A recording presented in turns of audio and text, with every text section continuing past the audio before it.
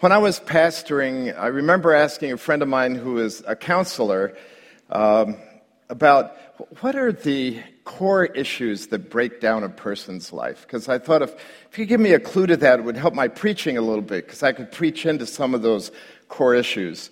And he had a little short list, but one of the things that really surprised me on his list was broken expectations.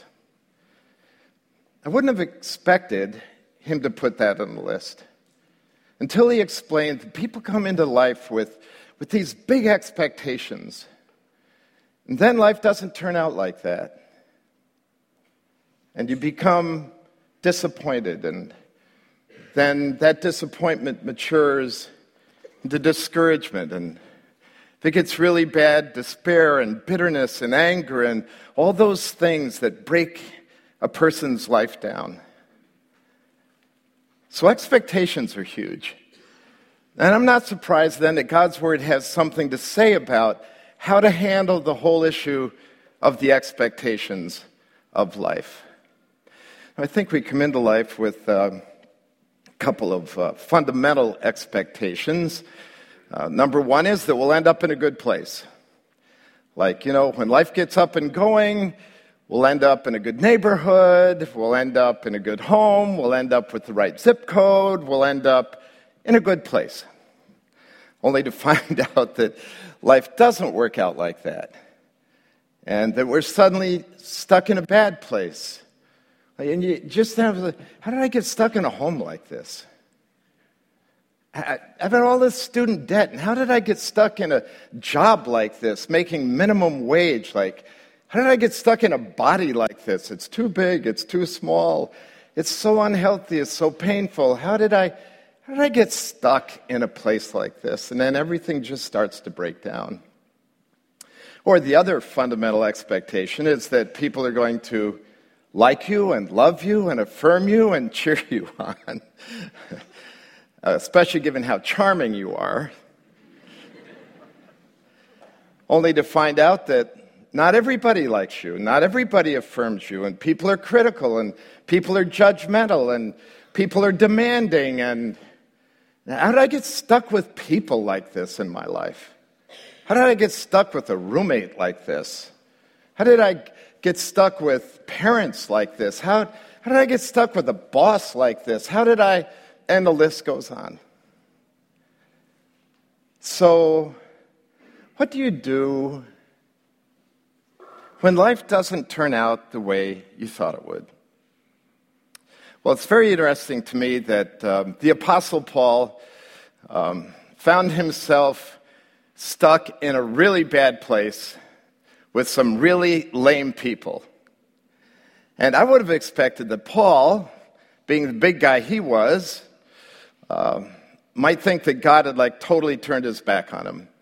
But what I find interesting is that he's not disappointed or discouraged or in despair or angry or bitter, but actually he's ecstatic. I'm going how do you do that? Stuck in a bad place with bad people, and you're okay. So he tells us all about it in a personal testimony in Philippians chapter 1. I bet you brought your Bibles. That's one thing I love about this church, to hear the rattling of the pages of the Bible. For all us old-timers and the rest of us are all taking our iPhone to go to Philippians chapter 1.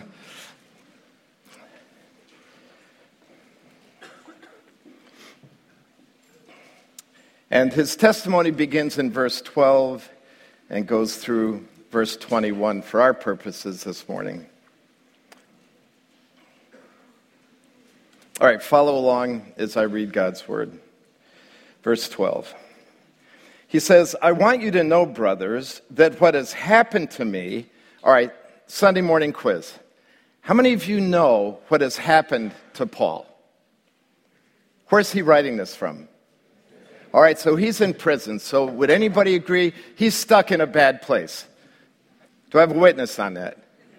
Come on, I can't carry this ball by myself this morning. You got to help me out with this. So he's stuck in a really bad place. And I would have given his expectation that, God has personally stunned him on the road to Damascus, struck him blind, and then met him personally and and lifted him up and then taken him into the third heavens for a seminar. All the other disciples were up to speed, and so he gets lifted up into the third heaven. That would be a great thing, like, don't argue with me. Have you been to the third heavens? That's what... That was Paul's big line right there. And then he's called to be the global apostle, like he has the whole world to evangelize. And in the broad scope of that great calling of God, now he is restricted into this tiny little space in prison.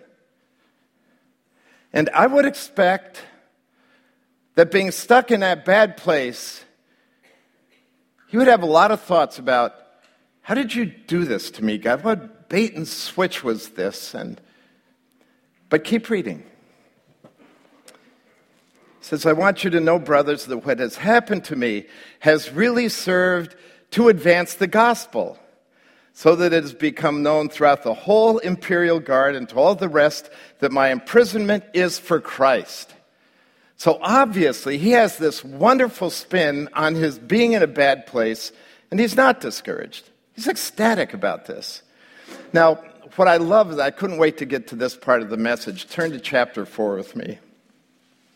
When Paul signs off at the end of the letter, he makes this amazing statement. Philippians chapter 4, verse 21. He says, greet every saint in Christ Jesus. The brothers who are with me greet you. All the saints greet you. Next line, especially those of Caesar's household. Some are like, how did the gospel get into Caesar's household? I mean, really, there's like brothers and sisters in Caesar's household? How does that happen? Then my mind goes back to chapter 1, and, if I can create a scenario that I wouldn't be surprised is exactly what happened, is that Paul is in prison in Rome. And according to him, all the imperial guard knows that he's there for Christ. So guess who's guarding him? Obviously, one of these imperial guard guys is guarding him. And I would imagine, how many of you think they guarded some pretty sleazy characters? You better believe it. So, just think of the guard going like, hey, what's a guy like you doing in a place like this? And Paul goes, don't ask. I want to talk about this. I want to tell you about, God called me to be the global apostle. And now he stuck me here. I don't want to talk about this. Now, maybe that's how I would have read. Maybe that's how you would have, at least, your attitude might have been at that moment. But obviously not. So think of Paul. And by the way, do you know why he was in prison in Rome? He was in prison for preaching the resurrection of Christ in the synagogues. And he was making a lot of trouble. So the Jews sent him on this trip to Rome through all the appeals, and now he's there, and Nero could at any moment come in and declare that he should be killed. So in that moment, he's there for preaching the resurrection of Christ. So if you think about the resurrection of Christ, who is guarding the tomb? The imperial guards of Rome. So how many of you think that was a big story to the imperial guard? They're there, guard, all of a sudden they're struck like dead men. They come to, the stone is rolled away, the angel's sitting on the stone. How many of you think that might have gotten back to the imperial guard in Rome? I mean, stories like that travel, right? So he says, I'm here for preaching the resurrection of Christ. And the guard goes, you're kidding me, I heard about that. And tell me about that. And so Paul just opens up and tells him all about the resurrection of Christ and what Christ means. And the guard accepts Christ. And he goes back on his break. And he says, hey, you guys, you got to take my shift. I'm guarding this guy that knows everything about what happened at that tomb in Jerusalem. Somebody else takes the shift. And then pretty soon, a servant girl accepts Christ. And so what I love about this, just all of the saints in Caesar's household greet you. What I love about this is that God had put him in a really bad place on purpose, for a purpose. Which leads me to ask you this question. Did it ever cross your fallen little brain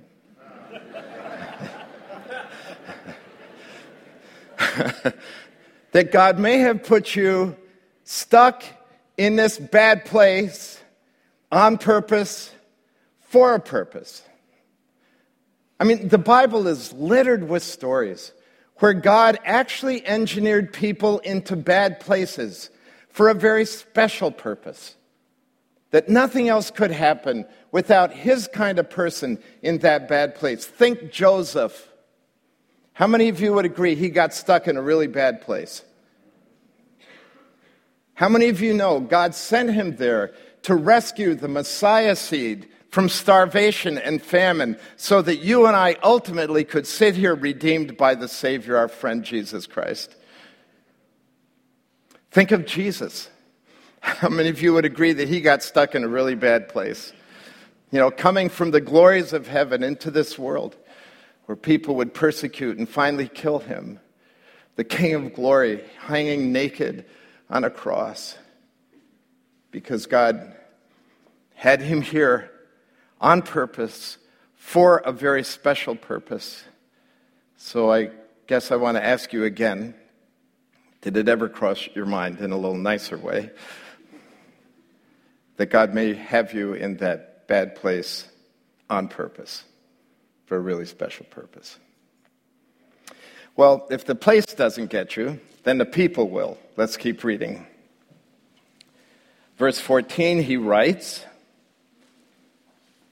and most of the brothers, so you know he wrote this from the hood, right?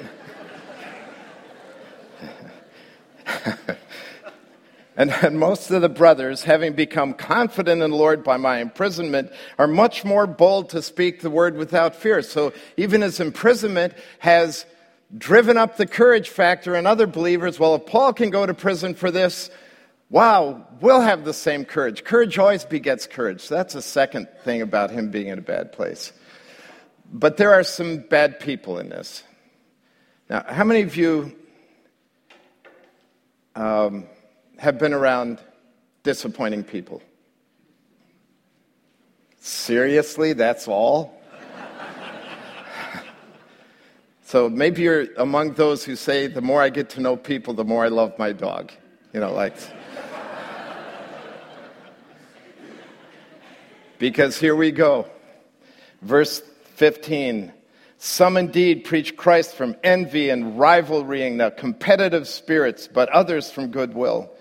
The latter, those goodwill people, preach the gospel. He's speaking here, by the way, of the brothers in Rome, the Christians in Rome, who are a part of taking the gospel forward. So he's in prison, and some of them are delighted because he's the headliner, right?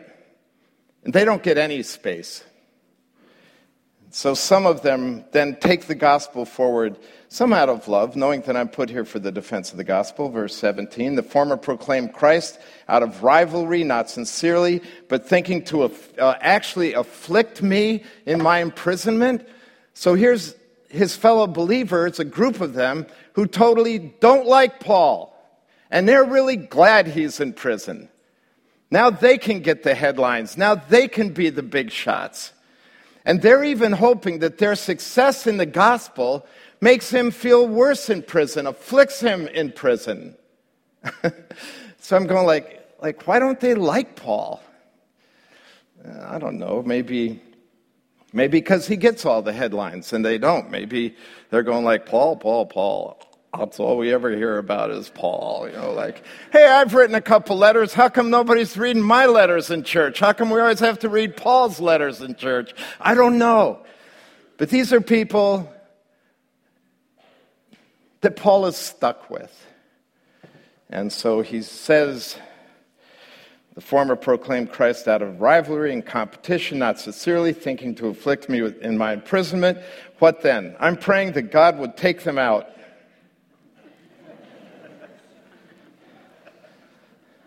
Actually, my Bible says, what then? And literally the Greek is, so what? Who cares? Like, no problem.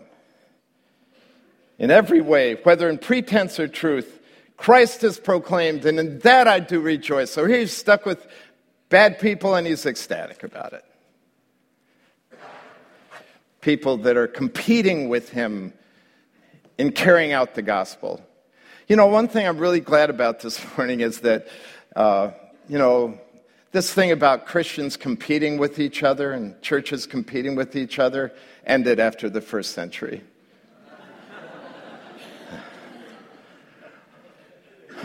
All right, so maybe we ought to talk about this. Why is it that churches and Christians in the cause of Christ, Christian organizations, feel like we have to compete against each other? Why don't we remember that God has not called us to compete against each other, but to go arm in arm against the devil, against the gates of hell, that they would not prevail with us moving the gospel together, arm in arm? Why don't we get that? It's not an easy thing to get. I remember pastoring in one of the churches I pastored. Across the town, there was another church that we had the same doctrine, preached the same gospel, but they annoyed me. Seriously. So that was back, none of you will remember this, but there used to be a time when churches would buy old school buses and have a bus ministry. Does anybody remember the bus ministries? Good, 2 of us. And they'd paint the bus and put the name of their church on the side of the bus. It was really kind of a cool idea. They'd drive through neighborhoods and pick kids up and bring them to church. What a cool thing. This particular church had a bus ministry, and on the side of their bus, they said, Kokomo's fastest growing church. Do you think that bothered me? That bothered me. Because if they're the fastest growing church, they're the best church in town, which meant that our church was not the best church in town. That bothered me. They were so aggressive, they'd pull their buses into our parking lots, and when parents let the kids out, they put the kids on their bus. Not really, but almost that aggressive. And then I'll never forget the Easter Sunday when they decided to have the biggest attendance that they had ever, break the attendance record. And so they thought, hey, way we'll get kids to come is we'll have an Easter egg hunt on the front lawn. Do you think that bothered me? That bothered me. It bothered me, when you get irritated, you get theologically really sharp. I'm going oh, that's really nice. Now we've taken the climax of redemptive history, the resurrection of Christ, and reduced it to little pink baskets and colored eggs under bushes, and it bothered me. And they said, and it will be Friends Sunday. So everybody invite your friends to come, and whoever invites the most will get a prize. I'm going really? A prize for routine faithfulness? It bothered me. And what really bothered me, it was a small town. And some of their friends, guess what? Went to our church. Well, I'll never forget, that was back when we had Sunday night services. I'll never forget that before the Sunday evening service on that Easter Sunday, I'm at the drinking fountain getting some water, and I could just feel someone entering my zone. Have you ever and I looked up, this lady's making a beeline for me. I stood up prior with water dripping down my chin. She said, Pastor. Yes. She said, do you know how, and she named the church, do you know how many they had at their church this morning? And I said, no, I didn't hear. And this is a pretty small town, so it's pretty good statistics. She said, they had 1,500 people at their church this morning. I said, really? She said, yeah, and you know what?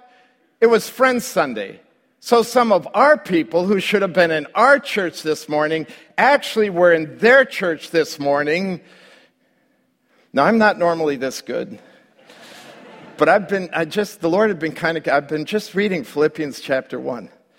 So when she finally settled down a little bit, I said, are you telling me that this morning 1,500 people heard the good news of the resurrection of Jesus Christ in our town? Well, that was a showstopper right there, like. But that's where Paul was. Christ is preached, and I rejoice in that.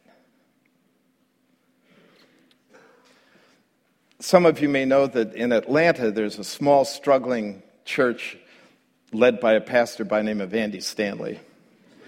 All right, so for those of you that don't know, it's a pretty big operation down there. And Andy tells this amazing story. This will sound like fiction to you. He tells the amazing story of having to move out into the suburbs because his church had grown so much and needing a lot of acreage and trying to find the right place with a lot of acreage.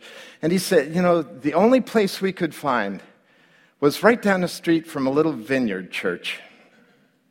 He said, I felt a little awkward about that, actually, but if we were going to move and expand, it's the only choice we had. So we did, and we built this big church, parking lots, traffic jams on Sunday morning. He said, one day I walked into my office, and there was a callback slip from the pastor of the Vineyard Church. He said, Joe, quite frankly, I didn't want to call him back.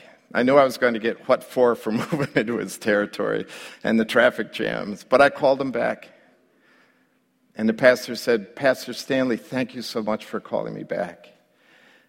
I just wanted you to know that our little church has been praying for years that God would reach this part of Atlanta for him, for Christ. He said, Pastor Stanley, you are the answer to our prayers.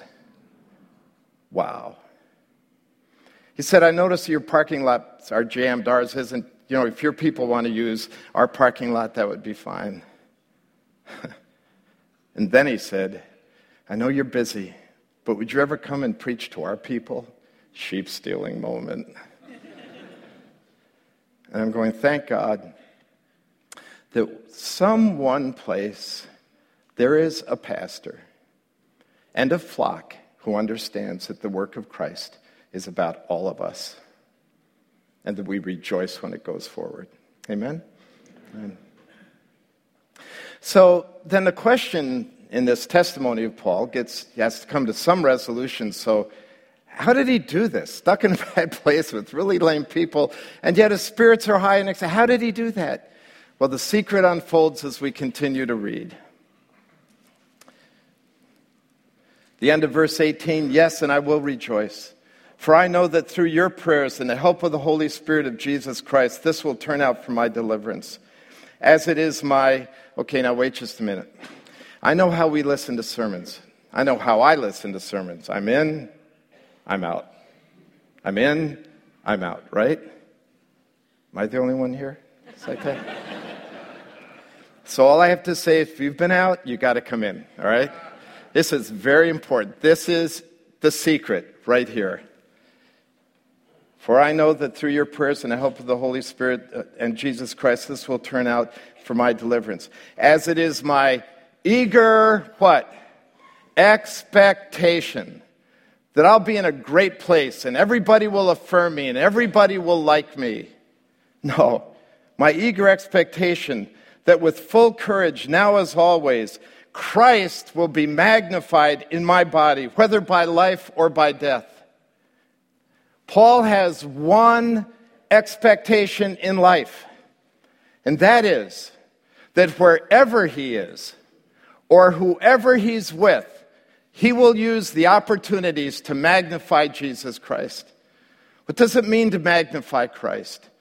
It means to make him large through our lives, that his love becomes large through how we live our lives, that his mercy and his grace and his justice, then his righteousness, that all the realities of Christ become magnified through my life. Wherever I am, or whoever I am with, that Christ will be magnified. I'll tell you something about that expectation. I love about that expectation. It's one you can control. Broken expectations are usually something that we're victims of, what somebody has done to us. And it doesn't make any difference wherever you are, whoever you're with. You can choose in that moment to make Jesus large and to express the love and righteousness and mercy and grace of Jesus right into that moment. It's probably the only expectation you can totally control in your life. Jesus is in you. He desires to be expressed out of you for you to glorify him.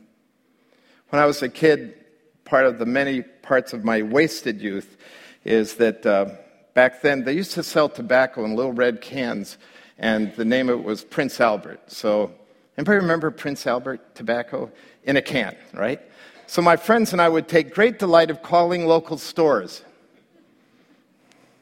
and saying, "Good morning, good morning. Do you have Prince Albert in a can?" "Oh, yes, we do." "Let him out." Boom. Like,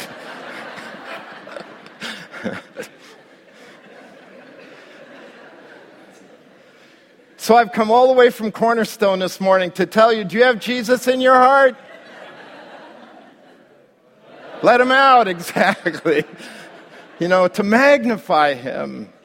That's, by the way, exactly why he ends this text by saying, for me to live is to be in a really great place around really great people. No. For me to live is Christ. And to die, that will be gain.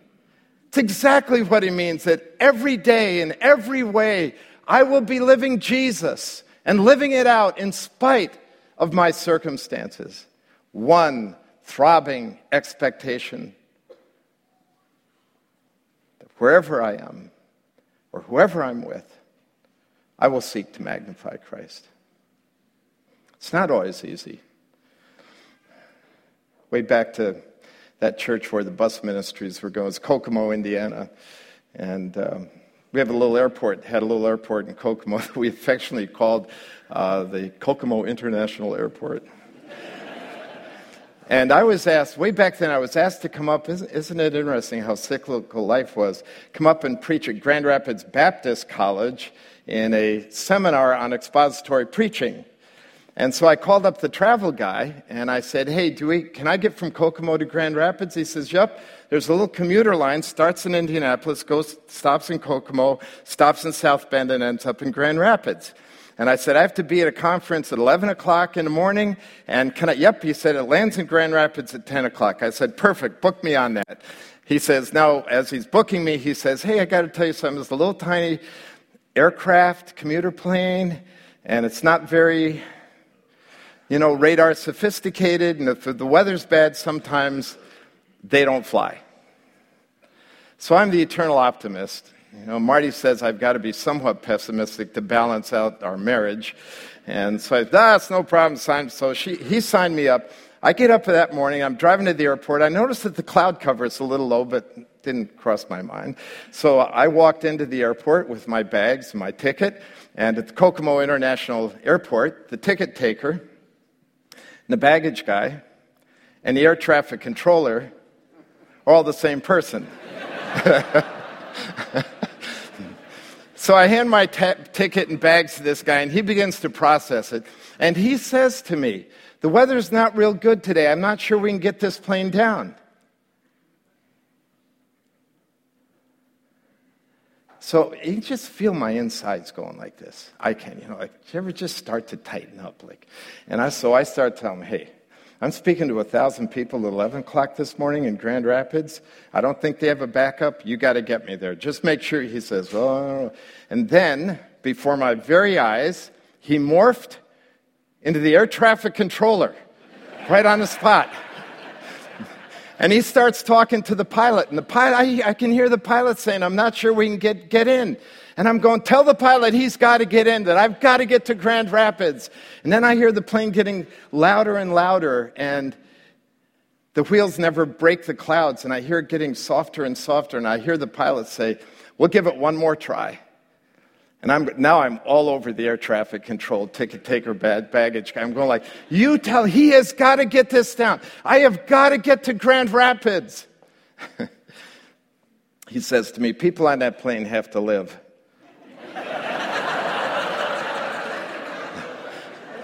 I said, I don't care. You tell him to get that plane down. And then at the engine, again, same drill. The engines get louder and louder. They get softer and softer. I hear the pilot say, we're on our way to South Bend. And so then I lost it. Like, hey, what am I going to do? He looks at me, and he says, you're a minister, aren't you? Oh, gee, the ticket people had put Reverend Joseph M. Stoll on the ticket.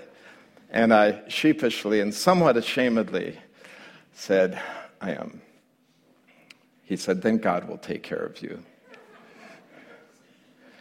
So I picked up my bag, got the ticket, and I start walking. I remember that an attorney in the church where I pastored had a private plane and loved to fly, and in retrospect, providentially, 3 weeks earlier, had said to me, hey, Pastor, if you ever want to go anyplace, I'll be glad to fly you. So I'm on the phone, I wake the guy up, and I tell him my sad story. I said, I'll meet you at Hangar 9 in 20 minutes. And I picked up my bag, and I see this ticket taker, baggage, air traffic controller out of my peripheral vision. And I have to tell you how ashamed I felt.